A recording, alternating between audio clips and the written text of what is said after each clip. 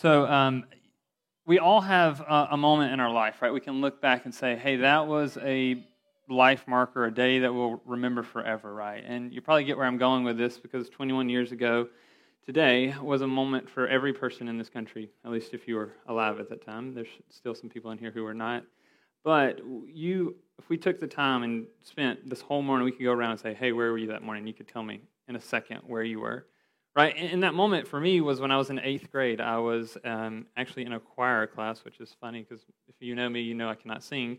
So it was funny, but I remember going up to my teacher. I vividly remember the lights were off in the classroom, and I went up and said, "Hey, Miss Tolliver, what are we doing today?" And because it was like halfway through the class, and we were just sitting there, and I'm like, she's like, "We're not doing anything." She pointed at her computer, and it was right around the time after the first plane hit the first tower, and I don't think I really knew what was going on, of course, because at that time we didn't know. It was like, hey, is it an accident? So it was right as the time we transitioned to our next class for the morning, and I remember sitting there, and they turned on TVs in our classroom, which I'm grateful for. At the same time, it was hard to see, and so we're sitting there on live TV and watch the second plane hit, and the visceral emotion, like even this morning I was watching the footage on TV as they were replaying it. And you know that because it's a moment that we know at the time we didn't know how it would change our world in America, right? And to this day, there's still things in place because of that moment, right? Security at the airport, for one. And we all remember that. And we can go back and we can all share a story in our own life about, hey, this was a moment. This was a day that my life forever changed. And in story today, we're going to see that, actually. Ruth, in chapter 2, if you're not already there, as you see on the screen, that's where we're going to be. So go ahead and turn in your Bibles if you're not there. But that was the day for Ruth that totally changed the rest of her life. This person that she'll meet, which we'll get to in a second. And we're going to see that today, that in Ruth chapter 2, as I've titled my sermon there on the screen, that great is thy faithfulness. And that's why we were kind of intentional about some of the songs we sang this morning, and I had JD read that passage about the steadfast love endures, and that will come into play a little bit later. So today we're going to see in this passage, kind of the main idea of this particular text is that God showed his steadfast faithfulness to Ruth by providing for both her physical and spiritual needs. And the good thing for us, if you're here this morning, if you're in Christ, right, the people of God, we have the same benefit, right, that God is faithful to us and he will provide for our physical and spiritual needs. And so that's what I hope as you leave this sermon this morning, this time of worship, that you are reminded of God's steadfast faithfulness. So before we dive into the scriptures, let's go to the Lord in prayer. God, we thank you for this day. We thank you for your grace and your mercy and the fact that they are new every morning and your mercy is more. And great is your faithfulness, Lord. And I pray that as we look at this passage in Ruth chapter 2, that you will help us to see that. Lord, we pray as the psalmist prayed that you would open our eyes so that we may behold wonderful things from your law. I pray that you would take away all distractions or anything that's going on that would help us just to focus on this beautiful story in Ruth chapter 2. So God, we thank you, we praise you in advance for what you're going to do. In your name we pray. Amen.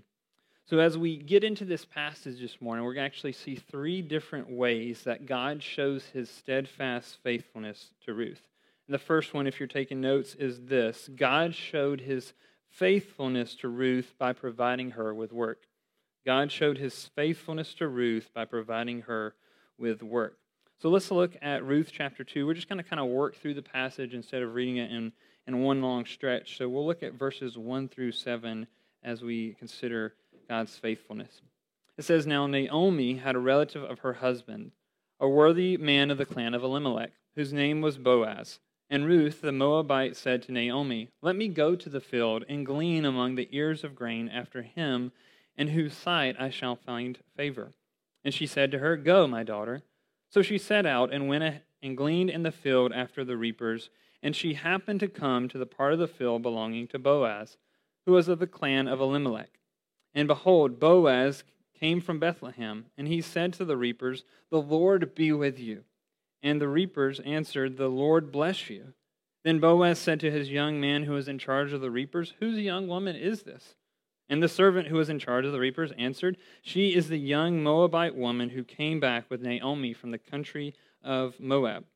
She said, Please let me glean and gather among the sheaves after the reapers. So she came, and she has continued from early morning until now, except for a short rest. So right off the bat in this chapter, we see an introduction of a new character, right? Boaz. He's a relative of Elimelech, as the passage tells us, and we don't necessarily know how he was related, but he was an important person in the life of this family. But notice that, look at the passage, what it does tell us about him. It says that he was a worthy man. So the author of this book takes special notice that the fact that Boaz is an upright man. There's something about him.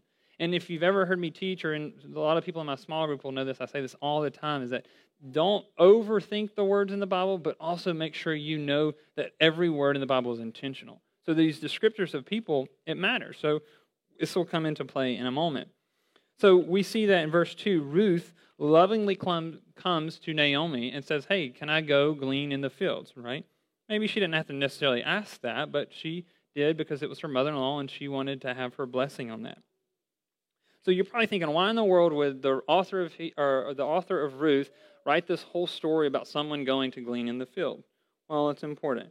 So when we think about this, right, Ruth and Naomi both were widows. We established that last week in JD's sermon. Well, we need to know what that means in regarding to this time period, right? So back in the day during this story, we know that the husband was the one who provided all the income and ability to provide for his family. It was not the woman's job at this point in history. So if a husband died, it would often fall to the family that was there or close by, hopefully, to help provide for this widow. But sometimes that was just not the case, and so they were forced to sometimes, they had to sell themselves into slavery sometimes, even prostitution, or just live in destitution. So this was the area that they were living in. This was the times that they were having to deal with. So put yourself into Naomi's shoes for a second, right? We learned last week that she was married to Elimelech and left to go to this land of Moab because Bethlehem no longer had any food. They were in a famine. She takes her two sons, and they move off, right, to this foreign land. And as JD mentioned last week, that the Moab were the people of enemy. They were kind of Israel's enemy. And so they leave this place.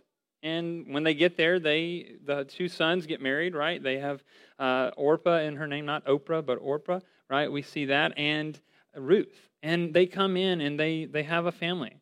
But tragedy strikes them, right? Both Elimelech, the head of the household, and the two sons die.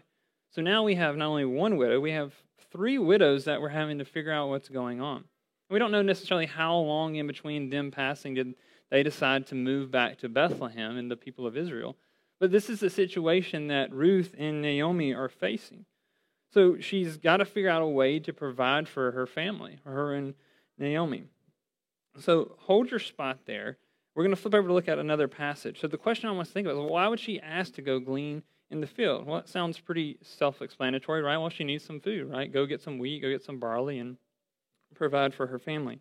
So hold your spot in Ruth, because I want you to see the significance of this. We're going to turn over to Leviticus. So you've got Genesis, Exodus, and Leviticus, so the third book of the Bible. In Leviticus 19, I want us to look at this provision in the law that God had given the people of Israel to take care of people like Ruth and Naomi. So in Luke chapter 19, we want to look at verses 9 and 10. It says, "When you reap the harvest of your land, you shall not reap your field right up to its edge. Neither shall you gather the gleanings after your harvest. And you shall not strip your vineyard bare, neither shall you gather the fallen grapes of your vineyard. You shall leave them for the poor and for the sojourner. I am the Lord your God." Now flip over to a couple more chapters to the right to chapter 23. We'll look at chapter 23 of Leviticus and verse 22. It'll sound quite similar because it's pretty much the exact same verse. And it says, "When you reap the harvest of your land, you shall not reap your field right up to its edge, nor shall you gather the gleanings after your harvest. You shall leave them for the poor and for the sojourner. I am the Lord your God." So you can kind of already see the significance of what's going on. Feel free to turn back over to Ruth chapter 2, but I wanted to make sure we understand what's going on. What's the law around this time and age? As you're flipping back, listen to this same law in Deuteronomy 24:19. He says, "When you reap your harvest in your field and forget a sheaf in the field, you shall not go back to get it. It shall be for the sojourner, the fatherless, and the widow, that the Lord your God may bless you in all the work of your hands. So we see that this is the context of what Ruth is in, right? She knows that she can use this law to go provide for her family, for her and Naomi. And look at verse 3. So it says, she set out and went and gleaned in the field after the reapers, and she happened to come to the part of the field belonging to Boaz. Interesting word usage there, right? It's intentional. It's not the fact that Ruth just happened to have some stroke of luck. She was walking down the road. Hey, that looks like a good field. And she went into it, right? We see that the author wants to make us know that he is intentional in his word usage, right? That God is clearly orchestrating the events of the story. And look at verse 4. He does it again. And it says, and behold, Boaz came from Bethlehem. Right? It so happens that Boaz was in Bethlehem. He comes back to his field at the exact same time that Ruth is there. So again, the author wants us to understand that God is sovereignly working all this out for his good and for his glory. And look at Boaz's response. He comes in and he talks to his reapers. He says, the Lord be with you. And they answered, the Lord bless you. Well, Boaz uses this greeting because it continues to show the man of character he is.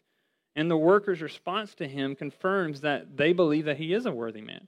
And why do we bring this up? Why is this even a thing we need to discuss? Well, you need to understand back in this day that masters of fields and different things, they were not always the most generous, kind people to their servants or their slaves if they had them. Right? So it's very important that we understand that Boaz was this worthy man that the author tells us he is. Right? We hear that even about Gideon in Judges 6:12. Of course, Gideon made some pretty bad decisions in his life, like we all have, but Judges 6:12 tells us, then the angel of the Lord appeared to him and said, the Lord is with you, O mighty man of valor. So we kind of see this idea of man. In Psalm 129:8, it kind of hears that same blessing. The blessing of the Lord be upon you. We bless you in the name of the Lord. So these are intentional greetings. These are intentional blessings that people use to talk to each other. And it's a beautiful picture here. And in verses 5 and following, we see that Boaz finally takes notice of the woman in his field, right? He's like, hey, who's this woman in the field? Well, the workers, of course, tell him that she is a Moabite woman who came with Naomi. So kind of already he kind of knows what's going on now that he knows who this is. But notice that he uses this Moab multiple times. He says the Moabite woman from the country of Moab, right? So they are intentionally saying, yes, she is from Moab. But notice what they also say in verse 7. She has continued from early morning until now, except for a short rest. So Ruth, in this moment, she is taking advantage of the provision of the Levitical law that we just read, right? She somehow knew this, right? She's coming from a foreign land. We don't know, how she learned all these things. I'm assuming maybe Ruth or Naomi hopefully taught those to her. But she's taking advantage of what God has already provided for them, right? This ability to provide her needs by going to the corners of the fields in order to glean from the harvest. So God, as we've already talked about multiple times, and even in these first 7 verses, is all over this story, right? His hand is all in what's going on. And so that should give us clues of like, wait a minute, something's coming down the road that we need to pay attention. So, of course, God is giving her this, Ruth, put it into her heart to take the initiative to go and find work. So in these first 7 verses, we have seen how God proved his steadfast faithfulness by providing Ruth work. And the thing we need to keep in mind is that she was not guaranteed to find a place of work. There was no guarantee that, hey, there was a flyer on the corner post that said, hey, there's going to be a field down the road you can go glean from this time to this time. No, she wasn't guaranteed, much less finding a field, much less finding someone who would be willing to take in a foreigner. Right? So it's intentional that we understand that God was giving her this opportunity of providing for her physical need of, hey, we needed something to eat to take back home to her and her mother-in-law. So this leads us into the second way of seeing how God showed his faithfulness.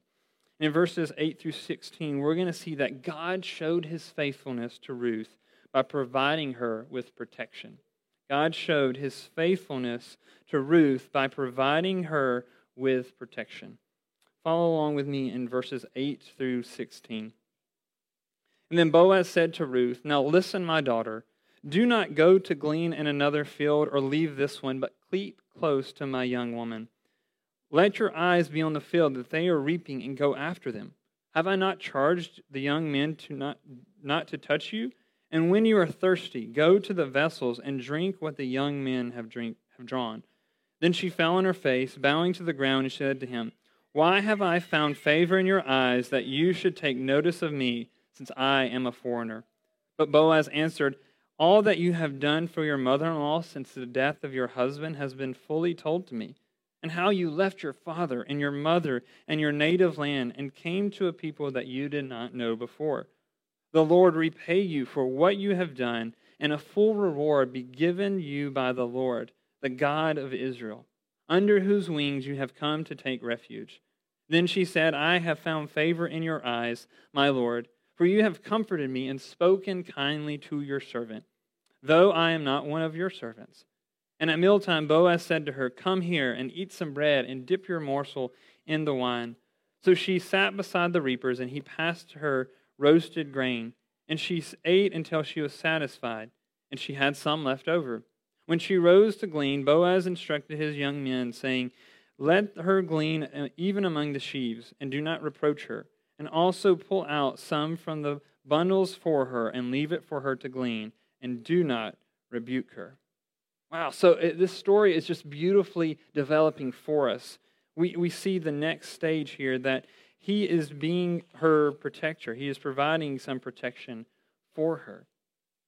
And look at what he says in verse 8 there. He calls her my daughter, right? Yes, there's an age difference here. Boaz is certainly a little bit older than Ruth, and she's still a foreigner, right? The passage clearly gives us that idea, but Boaz doesn't see her that way, right? In the end, he ultimately provides her protection, even by saying, "Hey, do not go glean in another field. Stay in my field. I will protect you."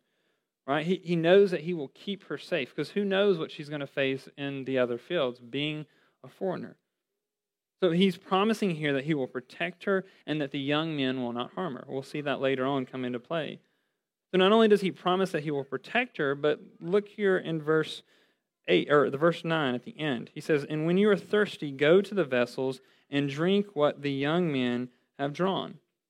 And that's a big deal, because in this day and age, again, most of the time, the women and the men did not interact.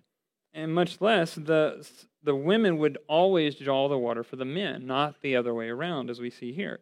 And even foreigners would not they would often draw for the people of Israel. So this is indeed extraordinary that Boaz is doing this for Ruth, right? We can kind of see a theme beginning to develop. And look what she does in response to this in verse 10. She falls on the ground in front of him. Right? She's not worshiping in the sense that he's some god or some deity, but she understands what he is doing in her life. She even asks the question, "Why have I found favor for you?"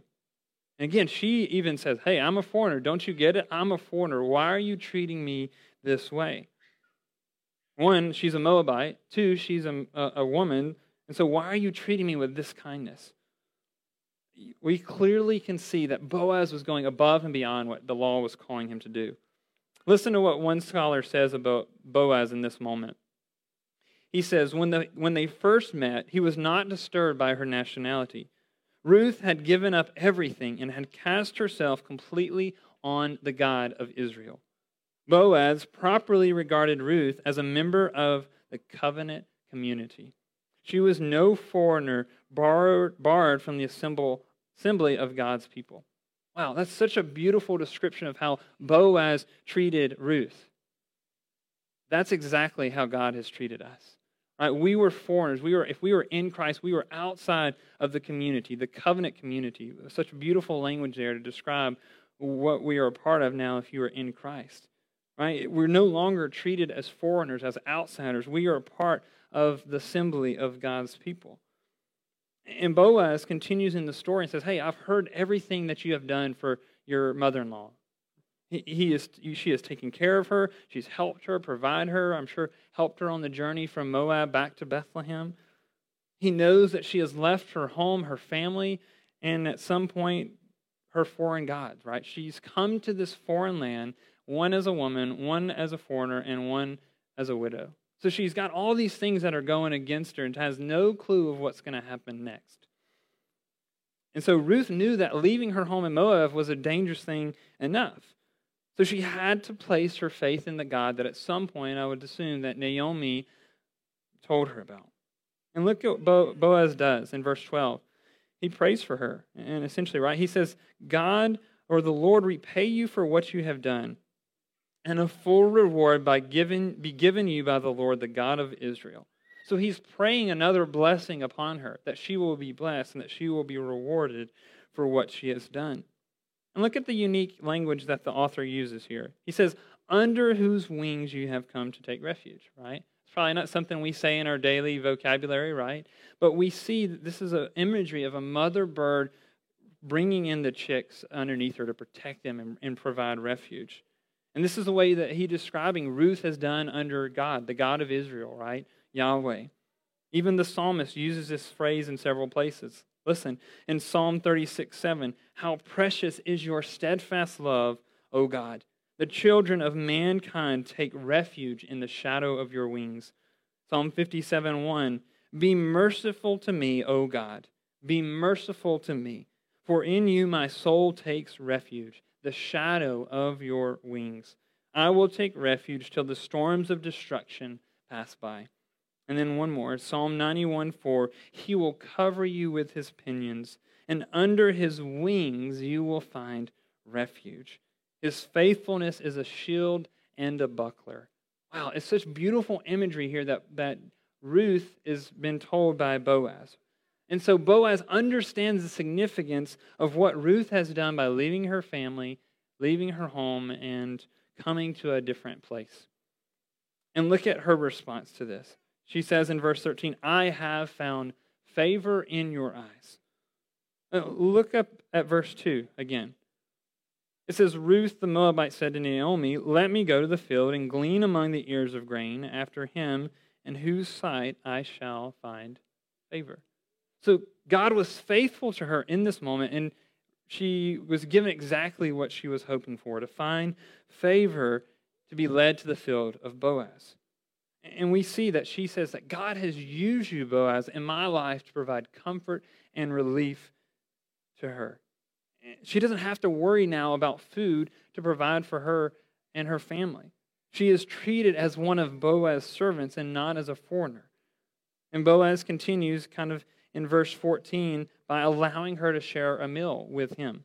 Again, this is above and beyond what he was called to do. She was not treated any differently than the servants there with them. And this is not a romantic thing going on here. This wasn't their first date, so don't assume that. But Boaz is understanding here in this moment how he could bless Ruth and help her after what she had done for Naomi. So she was able to eat until she was full. She was fully satisfied and wasn't restricted to how much she could eat. And look in verse 15. It says that she goes back to work, right? After she's had a meal, she's had a break, she gets back to work. And this time, Boaz tells his servants to include her in the main area of harvesting, not just the edges of the field, right? She was now included where the good stuff was. He wants her to be right in the middle of the harvest. So he even goes as far as telling her his work to say, hey, guys, don't just make her do all the hard work. Take some of the good stuff out and throw it out just so it'll be easier for her. So again, he's looking after, providing for her, and also protecting her. He is protecting her, one, by allowing her to stay in this field for the entire harvest. So he allows her to do that. So now she doesn't have to worry about tomorrow figuring out, okay, where am I going to go glean tomorrow? I got to figure this out all again. No, he says, hey, stay here. Stay with me. I will protect you. I will watch over you.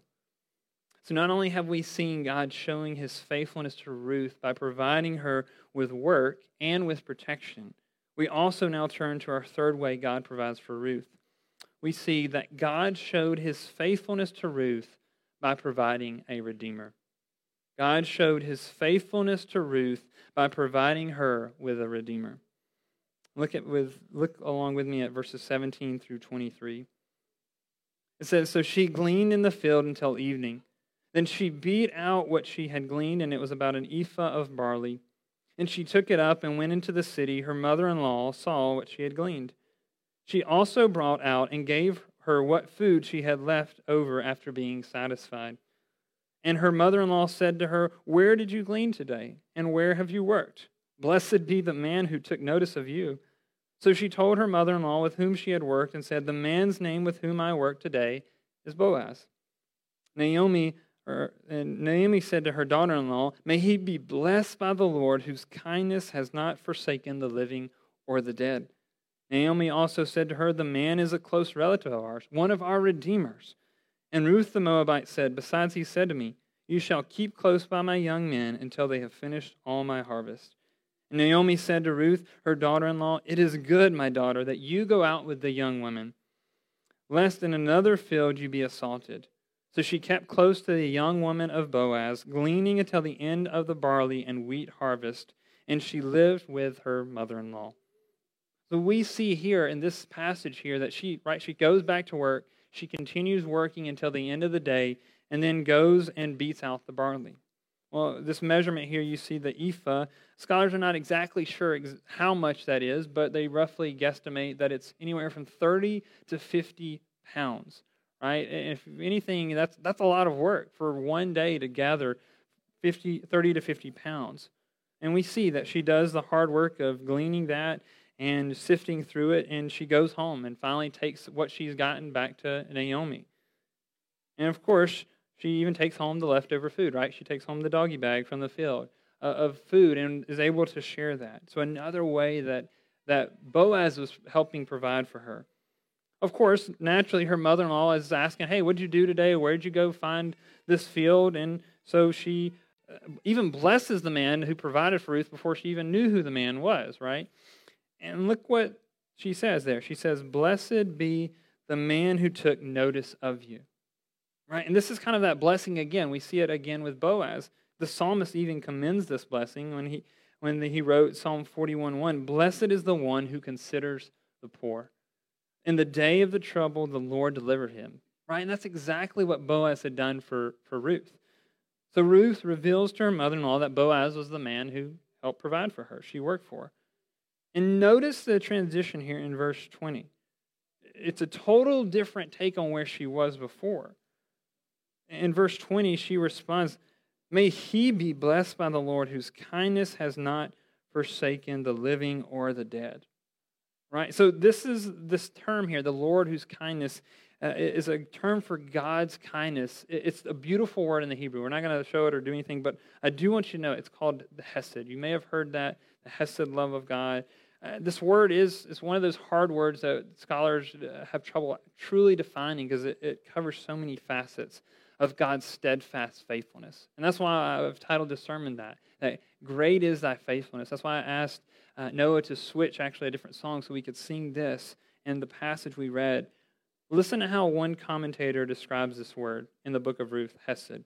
He said, "This is one of the key theological expressions in the book.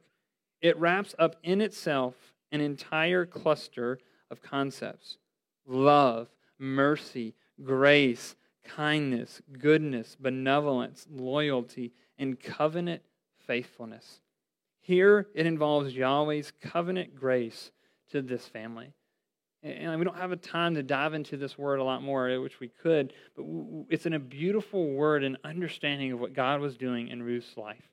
Even Naomi had used this word previously in chapter 1, in verses 8 and 9. And if you can kind of see the shift, if you remember what JD read last week, look over at verse 21 in chapter 1. It says about Naomi, "I went away full, and the Lord has brought me back empty. Why call me Naomi when the Lord has testified against me, and the Almighty has brought calamity upon me?"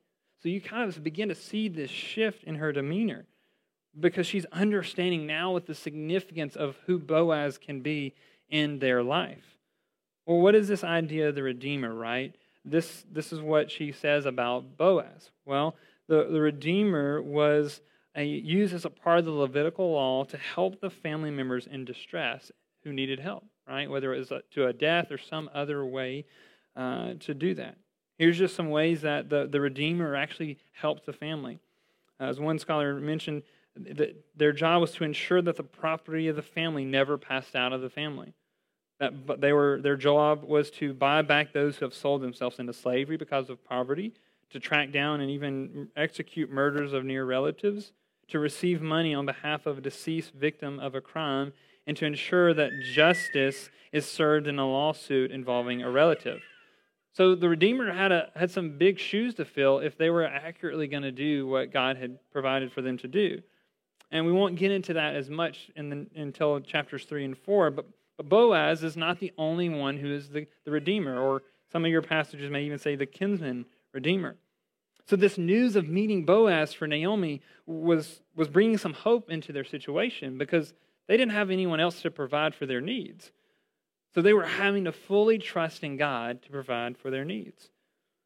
So Ruth shares here in this moment with Naomi that Boaz had told her to stay here, right? Stay in the field for the entire harvest. Don't go to another field. I will watch over you. I will look after you. Naomi recognized the wisdom of Boaz in verse 22 by saying, hey, stay with him, because you will find some ill will if you go to another field. And this is exactly what Ruth does in verse 23. She stays in the field for the entire harvest.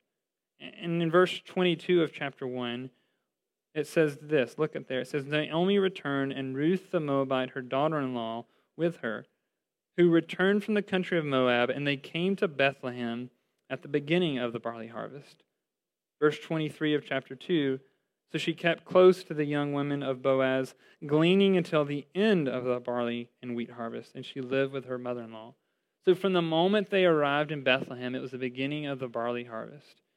And she was able to be provided for her physical needs in this moment, right? And even her spiritual needs, because there was going to be this Redeemer that was going to come in and help provide. So as we consider this passage this morning, right, we were reminded that God showed his steadfast faithfulness in 3 different ways, right? That God provided Ruth with provision, her work, that God provided her with a protector, and ultimately that God showed his steadfast faithfulness to provide Ruth with a Redeemer. So you're probably thinking, okay, this is great, this is a cool story, it's really motivational, it's really good. How does that apply to my life in 2022? What can we do? Now, I want to give you 3 things that I think we can, in ways that we can apply this to our lives. Well, first, I think trust God in all circumstances. And we see this is what Ruth and Naomi do, right? So for no matter what you are going through in this room, we know that we can trust in God and his faithfulness. Listen to what Proverbs 3, 5, and 6 says. This is exactly what we're called to do. Trust in the Lord with all your heart, and do not lean on your own understanding. In all your ways acknowledge him, and he will make straight your paths. And we see in this story, and the story before, that Ruth and Naomi have faced some pretty difficult circumstances. Right? They didn't know what Bethlehem would have for them when they left Moab. They didn't have a clue of what God was going to do. But they trusted God to provide for their needs, physically and spiritual. They trusted him in the middle of their circumstances to know that he was going to do what was best for them. The second way we can apply this morning is that believe God will take care of your needs, both spiritually and physically. But I have a word of caution for you on this one. Because I think not everything we think is a need is an actual need. Some have needs in our minds that they're actually really only wants, right? We need to have this to be happy in our life. Like, we need this or this or this. No, actually we don't. I want everyone to look at me for a second. Realize there's only one thing you need. And that is to be forgiven of your sins. That's the only thing you need. You don't need a healthy baby. You don't need a wealthy job. None of the stuff that the prosperity gospel talks about, we don't need that, right? The only thing we need is forgiveness of our sins by Jesus Christ, by the blood of the Lamb. That's the only thing we need. And everything we get after that is a blessing. So we certainly, of course, should need and pray for those physical needs that we have. So don't hear me say don't pray for physical needs, but we need to first and foremost be praying for spiritual needs, right? To be holy, to seek to glorify God with our entire lives, right? Let's get past just praying for grandma's big toe at our prayer request, right? Let's pray for the salvation of our lost friends, our lost family members, those people in our battalion or our job that have no clue. They're farthest away from God that you could probably imagine someone. And like we spoke about 2 weeks ago, right? We certainly, I know we all have things in our life, right? We do have physical needs that we need to have met. This is where Matthew 6:31 and 33 comes back into play. It says, "Therefore do not be anxious, saying, what shall we eat, or what shall we drink, or what shall we wear? For the Gentiles seek after all these things, and your heavenly Father knows that you need them all. But seek first the kingdom of God and His righteousness, and all these things will be added to you." So what is Matthew saying to us from that passage? Hey, don't worry about all this stuff. Focus on the one true God and His kingdom. And the third and final way I think we can apply this from this passage is remember that God showed His faithfulness to us by providing us with a Redeemer. Genesis 3:15, right? In the moment where Adam and Eve sinned in the garden, God had a plan of redemption. He said, "I will put enmity between you and the woman, and between your offspring and her offspring. He shall bruise your head, and you shall bruise his heel." So in that moment that God provided someone, He promised, hey, there's one day going to come a seed, an offspring that will ultimately redeem all that's been undone in this moment. So through hundreds and hundreds of years of the Bible, we see men rise up who could potentially be that promised offspring, right? We see Abraham. Would it be him? Nope. Isaac? No. Jacob? No. David? No. So on and so forth. Until one day, there is the one who was called the Word. The one who John the Baptist described in John 1:29. The next day he saw Jesus coming toward him and said, "Behold the Lamb of God who takes away the sin of the world." Church, that's the only thing we need, is to have our sin taken away from us by the one true God, the ultimate Redeemer. If you're not familiar with this resource, I would encourage you to get it. It's a beautiful little children's storybook Bible, but I've learned and gleaned so much from it. It's called the Jesus Storybook Bible by Sally Lloyd Jones. And I was kind of reminding me and looking at it this week, and I went back and looked at the passage of the story where she talks about the fall. And I want to read the part that she writes about kind of the story and how it should have ended, but it doesn't. So listen to what she says about this moment after the fall. She writes, God loved His children too much to let the story end there in the garden. Even though He knew He would suffer, God had a plan, a magnificent dream. One day He would get His children back. One day He would make the world their perfect home again, and one day He would wipe away every tear from their eyes. You see, no matter what, in spite of everything, God would love His children. Listen to how she describes His love. I love the way she does it. She says, God would love His children with a never stopping, never giving up, unbreaking, always and forever love. And though they would forget Him and run from Him, deep in their hearts, God's children would miss Him always and long for Him. Lost children yearning for their home. Before they left the garden, God whispered a promise to Adam and Eve and said, "It will not always be so. I will come to rescue you. And when I do, I'm going to do battle against the snake. I'll get rid of the sin and the dark and the sadness you let in here. I am coming back for you." And He would. One day, God Himself would come. And that's exactly what Jesus did for us. He came to redeem us from the curse. Right? At the end of the day, this story is ultimately pointing to Jesus. I'm not going to ruin it, but I'm going to ruin it. In Ruth chapter 4, right, we see that eventually David would come from Boaz. And if you don't skip over the genealogies in Matthew, because Matthew says that Boaz would eventually become the descendant of, or Jesus would come from that line. So without this story of Ruth and without the story of Boaz, we wouldn't see the story of Jesus, at least in this way. So notice that this is an important passage, right? It was clearly a day that changed Ruth's life.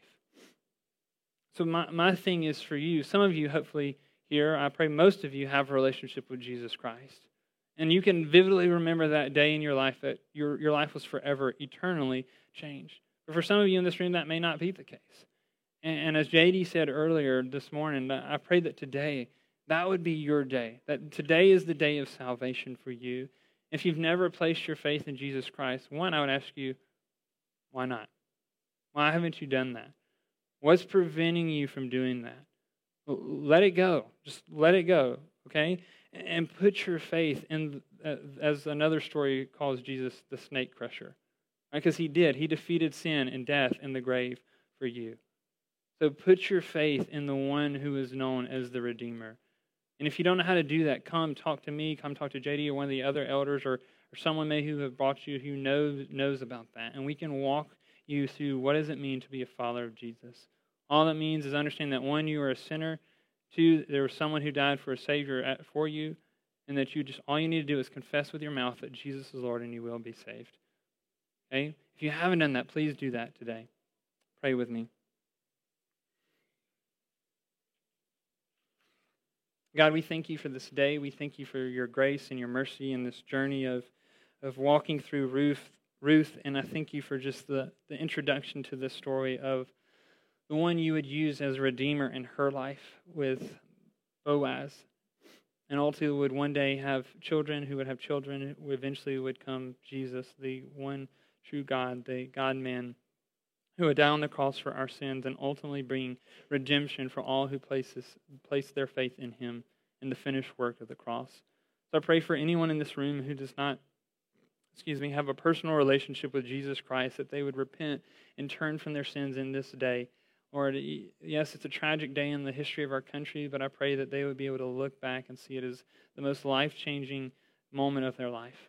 And Lord, I do pray, though, as we know this story and understand the truths from it, that you would be with us as we are wrestling day to day with maybe the physical needs we have and even growing in our spiritual needs, that you would just remind us of your steadfast love. Lord, we thank you that your faithfulness is great and that your steadfast love endures forever. We thank you and we praise you. In your name we pray. Amen.